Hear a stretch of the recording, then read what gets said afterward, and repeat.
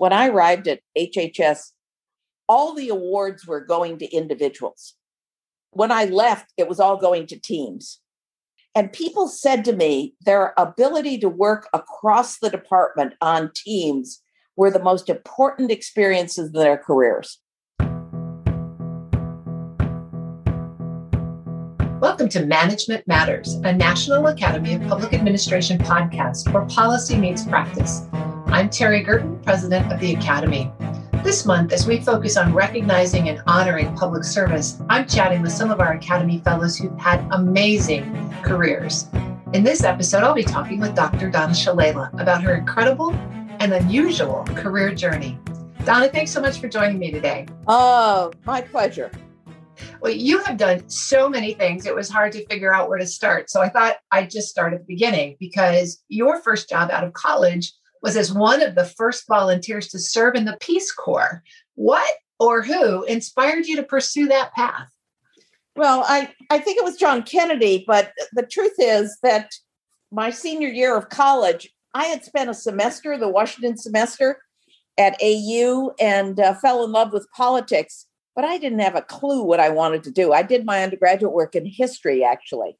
And so I applied to lots of different things. I applied to graduate school in public administration. I applied to medical school. I applied to law school.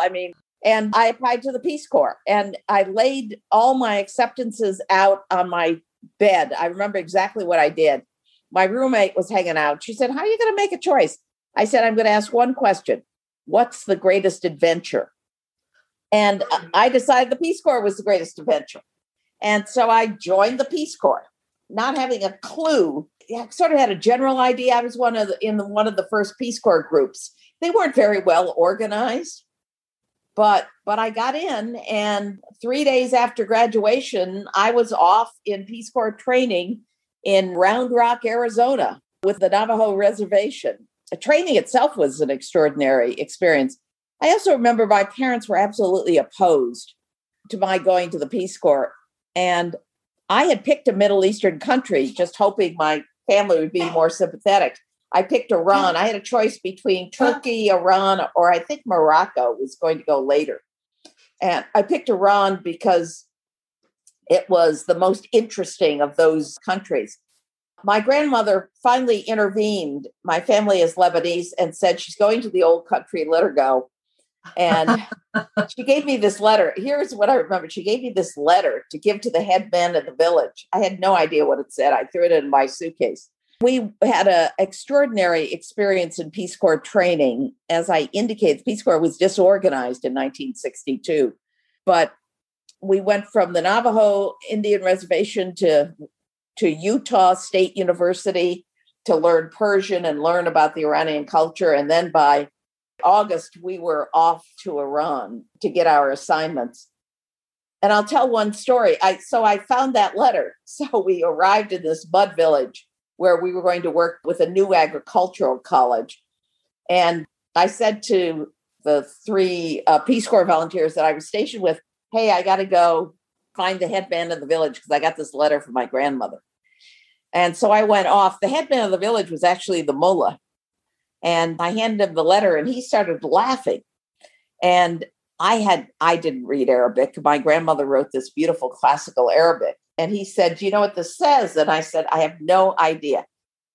Here's what it said. It said, "This is to introduce Donna Shalala, the daughter of a great sheikh in Cleveland, Ohio. Please put her under your protection." Wow. And he did. And we became great friends and got a lot of things done in the Peace Corps. It was an extraordinary experience. When people ask me what my favorite job was, it was being a Peace Corps volunteer. I was probably better at that than anything else. It was a real adventure. It made me a citizen of the world, imbued in me a sense that Americans, no matter what age, could make a difference. And it taught me some life lessons about listening and about multiculturalism, and a lot about how people around the world felt about the United States. And how did it shape your future career goals? Well, I wish I could say I had a clear idea after the Peace Corps I actually followed a boyfriend of mine to graduate school. He was going to Syracuse. He hated it. I loved it. And of course, I met the greats there, the great leaders of public administration. Scotty Campbell became my mentor, and George Frederickson was there. Some of the biggest names in public administration were there. Now, I didn't go to study public administration. I wanted to study politics and economics, but we all took courses in public administration. I actually took 2 courses on the TVA, which I was interested in because I had met Gordon Clapp and David Lilienthal in Iran because they were building a big dam. But Syracuse ended up shaping my career. Even though I really wanted to be a journalist, I ended up being an academic after the Syracuse experience. And you spent a few years in academia, but public service called you back, and you served on the Municipal Assistance Corporation that was saving the city during the 1975 New York fiscal crisis. Tell us about that experience. Well, that actually came out of my academic field. I had written about the politics and economics of New York State and about the fiscal relationships between the state and the city, about fiscal home rule. And when the governor was elected, Hugh Carey, I went and helped along with the transition. And he said, "Do you want to join the administration?" I said, "No, I don't even have tenure. I was teaching at Columbia." He said, "Well, I'll find something for you to do." And he called me the summer of 75 and said, "What are you doing this summer?" I said, "Well, I have a Guggenheim. I'm going to write a book in the fall. What do you have in mind?" He said, "Well, New York City looks like it's going bankrupt." He said, "And everybody's going to think I'm appointing you to Big Mac, the Municipal Assistance Corporation, because you're a woman." He said, "I called around to find out who knew the subject matter. And the guys at Syracuse said that you had actually written your dissertation on fiscal home rule." And he said, "That's exactly what we're talking about here. So you're going to need to educate these investment bankers about New York State politics and specifically about what the state can do in terms of helping the city from a financial point of view." So I got appointed there. And from there, I did go back to Columbia, but Jimmy Carter called. He was looking for women, and a friend of mine had turned down the assistant secretary for policy at HUD, and she had recommended me. So I interviewed a couple of places. I interviewed in the White House with Stu Eisenstadt, and I interviewed with Pat Harris at HUD. Pat offered me the assistant secretary's job. Stu offered me a job on his staff, which was also interesting to me, but I decided to take. I was a very young assistant secretary. They don't appoint assistant secretaries, but they were so desperate for women that they were slotting us all over the place. And it was an opportunity to really see the federal government from the inside. I knew state and local government. I didn't know much about the federal government. So that's a long explanation for how I ended up there. Well, I'm really interested in how you pulled that state and local perspective into your responsibilities as an assistant secretary at the federal level. I think one of the things we're challenged with today is we've lost a lot of that expertise in our federal government. Well, we have. And Maxwell used to provide, it was called the Maxwell Mafia, lots of the federal employees. Astrid Merget, who was my great friend from graduate school, and we had written together. She was at Barnard and I was at Teachers College, came down to help me do the transition. And she literally called the Maxwell Alumni Office and got the list of all the alums that were at HUD. And she called them all in because our predecessors had left our offices empty. And she called all the Maxwell people that were at HUD, and they all showed up. There must have been about 20 of them. Wow. From different generations, and they made a list of what I needed and also gave me all their telephone numbers. And I basically worked the Maxwell. It was also the era of the beginning of the presidential management interns. And each of the assistant secretaries were asked to run a group. In my group was Sean O'Keefe. The Maxwell Mafia lives. The Maxwell Mafia lives. So I took advantage of all those Maxwell people while I was there. And of course, a whole generation of people were going into the federal government. The presidential management intern program was really important. And I think it still is in many ways because it allowed people to lateral in, and a lot of MPHs had a chance to lateral in. But I think I was a very early member of the National Academy of Public Administration.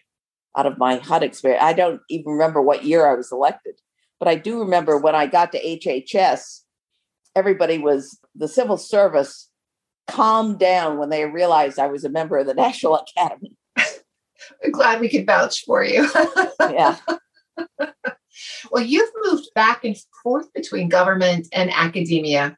Did you find that those paths reinforced each other, were challenging to manage, gave you extra benefit and extra insight?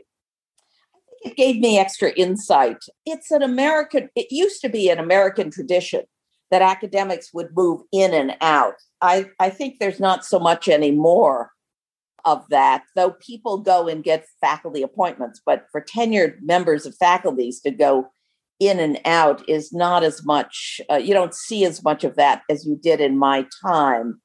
Yes, I think particularly running world-class research universities, there is not a better preparation than a college presidency for being a cabinet officer, because you deal with multiple cultures. I once said that I understood conceptually HHS because I had run the University of Wisconsin at Madison, in which the deans were very powerful.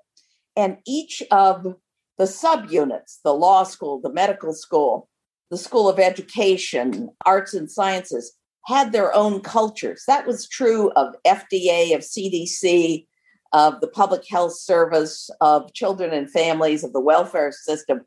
So conceptually, I understood from a management point of view that I was dealing with different cultures, and I had to use the budget process and other things to bring people together. Mm-hmm. Oh, by the way, we've just verified that you were elected a fellow in 1976. Oh, good. Yeah, 1976. And I went to HUD in 1977. From 1977 to 1980, just, the Carter administration. So it was the year before I went to HUD. You had a remarkable career by that point, but there's so much that happened after that. I mean, you were the longest serving Secretary of Health and Human Services, and there are so many firsts in your background. The first woman to helm a Big Ten university. You've been elected to national office. As you kind of think about all of the different experiences, what would you consider your most significant accomplishments across that space? Probably the people I worked with, the very talented people over the years. My skill set is not that I'm the most brilliant person in the room, but my ability to hire first-rate people that know more than I do and wield them into a team. We had a lot of fun. We had fun at HUD, but we really had fun at HHS.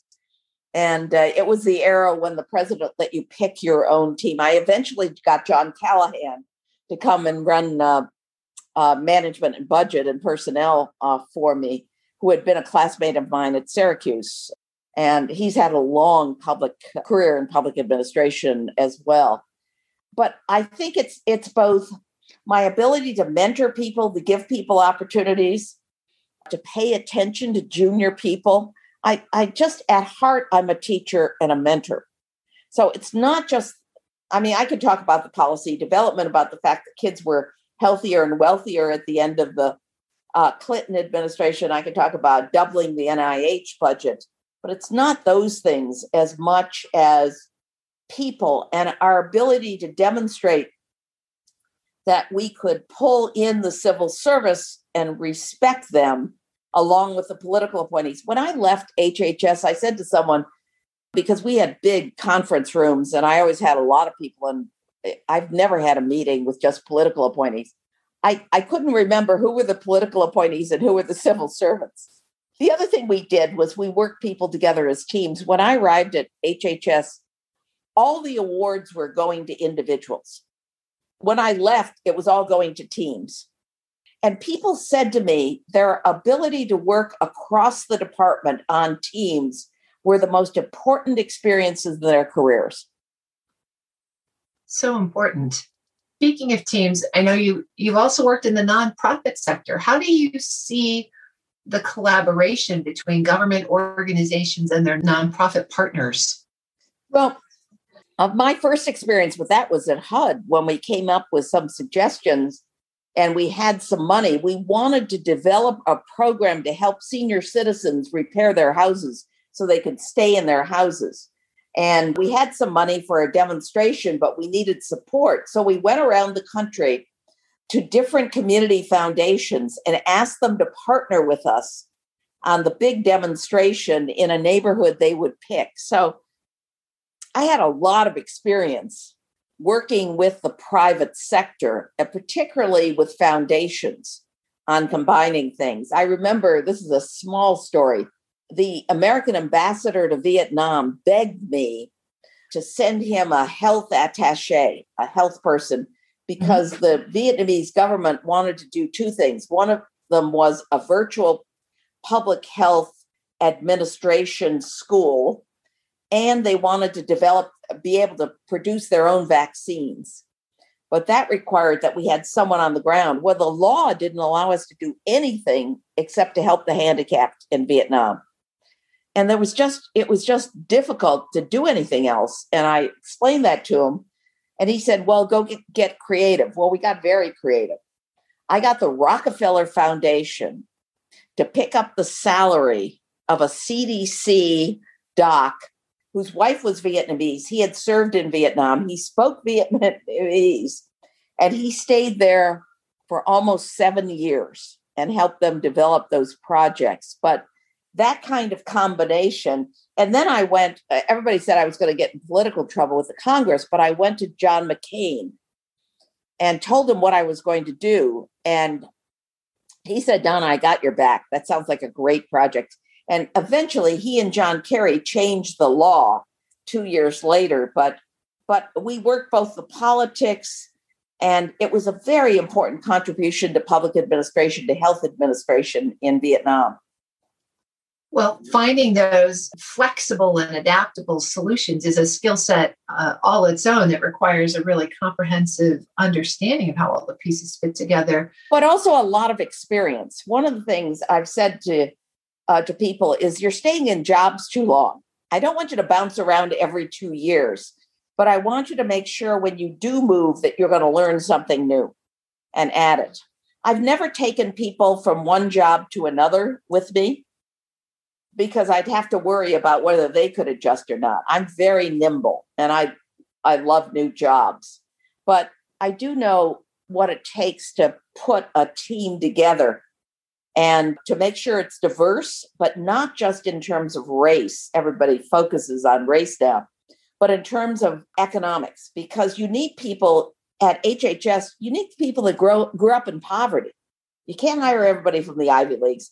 You've got to get people of different backgrounds, because you're dealing with a multifaceted population. And I pointed out to someone the other day, one of the heads of one of the major agencies that I appointed had rickets as a child. And she was just very important in our policy discussions. Bob Williams is a great public administrator who's totally disabled and spoke through a computer, who ran our disability programs, was the disability policy guy. He was very important to have at the table on every issue. So diversity has to be both experience and background. It can't be just race. That is such an important insight as we think collectively about how to diversify, especially our federal civil workforce. But every level is thinking about bringing exactly what you just said, the right people to the table, so that you're considering the perspectives of the people who will be impacted by the policy you make. When we did welfare reform, the president asked us at HHS and all the agencies to hire welfare recipients in our entry-level programs. And we had a tough time working with Washington, D.C. to identify people.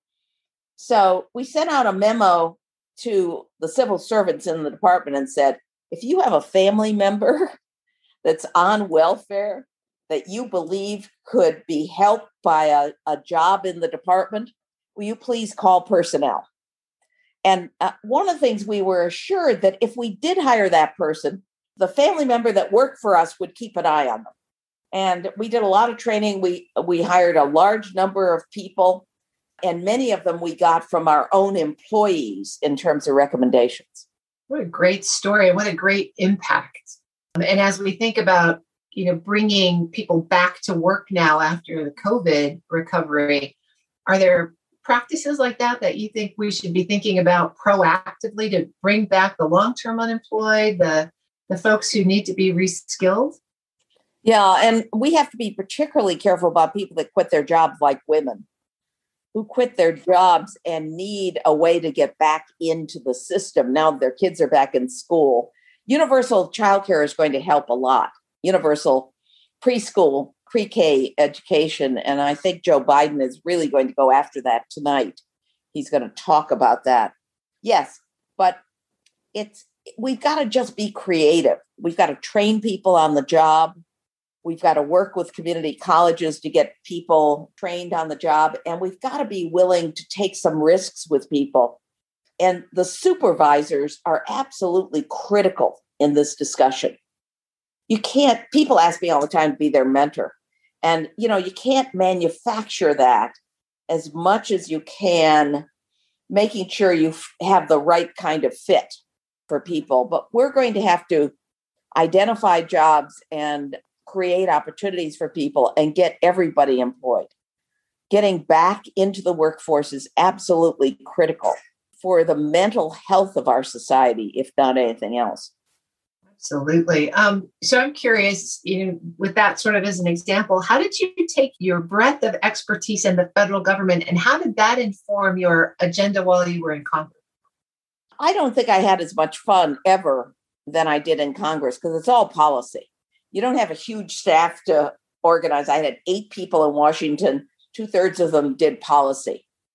So it was really relying on years of expertise on different subjects, as well as being educated by the staff, by lobbyists, experts in the area. So for me, it was like going back to academia because I could learn new subjects and try to influence policy. And I specifically volunteered to be on the Rules Committee because in the House of Representatives, rules sees everything. So I got a chance to both introduce amendments as well as help people. And I love telling, there's a small story that gives you an idea how your background can have an impact. A conservative representative from the Midwest came in with an amendment to rules, and it was to the Defense Appropriations Authorization Bill, the Defense Authorization Bill. And here's what it was. He was a West Point graduate. He sat on the board of West Point, and they were having trouble keeping their faculty because faculty, civilian and military faculty, couldn't keep their own copyrights. They belonged to the government. Now, if we had done that with the NIH, we wouldn't have been able to keep anyone. So my sheet said, vote no on this. And I started to ask him a couple of questions. And I was sitting next to Jamie Raskin, who had been a professor at American University. And I turned to everybody and I said, we're going to vote for this. I said, they're having a turnover problem at the military academies. You couldn't hire someone in higher education at any of the universities I've been at if we were going to take away their copyright on their articles or books. And everybody smiled, chuckled, and everybody voted for it, Republicans and Democrats. That member of Congress, who was very conservative, became a very good friend. He was so devastated when I lost my seat. He came up and said, I just want you to know that I tell everybody the story about how you helped me. What a great story. We don't get great stories about collaboration out of Congress very often anymore. So thanks for sharing that one. Well, and Donna, I know you are not sitting idly by. What's still on your agenda for things you want to accomplish? Well, I still want to influence policy, particularly health policy in this country. And I'm sitting on commissions, a bipartisan commission on bioterrorism, a new one on the opioid epidemic that the bipartisan organization has put together. So I'm still going to be very active, and I'm back teaching. I'm teaching in the MBA program at the university, the healthcare track, health systems and health policy. And so I want to make sure that I worry about the next generation as well. And so many of my students end up going into public administration as well. And of course, I'm a loyal Syracuse alum. So anything they ask me to do, I'm on the Maxwell Advisory Board. Anything they ask me to do, I'm happy to do. So as you're growing this next generation of public administrators, what advice are you giving them about, their careers, their Well, plans? the best way to teach is to tell stories. So one of the things they always ask me is, how do you run a big department? And of course, I've written articles for the Public Administration Review on exactly that subject. What do you do when you run a department? My first year at HHS was a very important lesson because I was trying to figure out how to get NIH to talk to FDA. I mean, they did on very specific scientific things. So I made everybody sit in everybody's budget presentation. And then I did an exercise that I had learned actually in public administration. And that is, I made everybody do the budget for the department. And at the beginning, everybody gave themselves money. A few years down the pike, they were finding the overlap and they were giving each other money. But it was an exercise to try to pull people together. Now, only an academic would come up with that. Only someone trained in public administration would think about how you create a team in a huge department. And you do that by putting teams together to solve problems, by making sure that when you have a meeting, everybody's invited, including the interns, and everybody feels like by using exec sec to wheel people together. I mean, there are lots of ways to do it, but I used exercises, and I've always used them as ways of pulling people together. Well, I think there's so much that we can learn from all of the things that you've shared with us today. You have had an amazing career. I want to thank you on behalf of the Academy for your contributions to public service, and we look forward to seeing what you're going to do next. Oh, thank you very much. I love the Academy, and good luck. Thank you. For our listeners, check back every Monday for a new podcast from the Academy. We'll be talking to Academy Fellows each week about the challenges facing public administrators at every level of government as we try to make government work and work for all. Thanks for listening.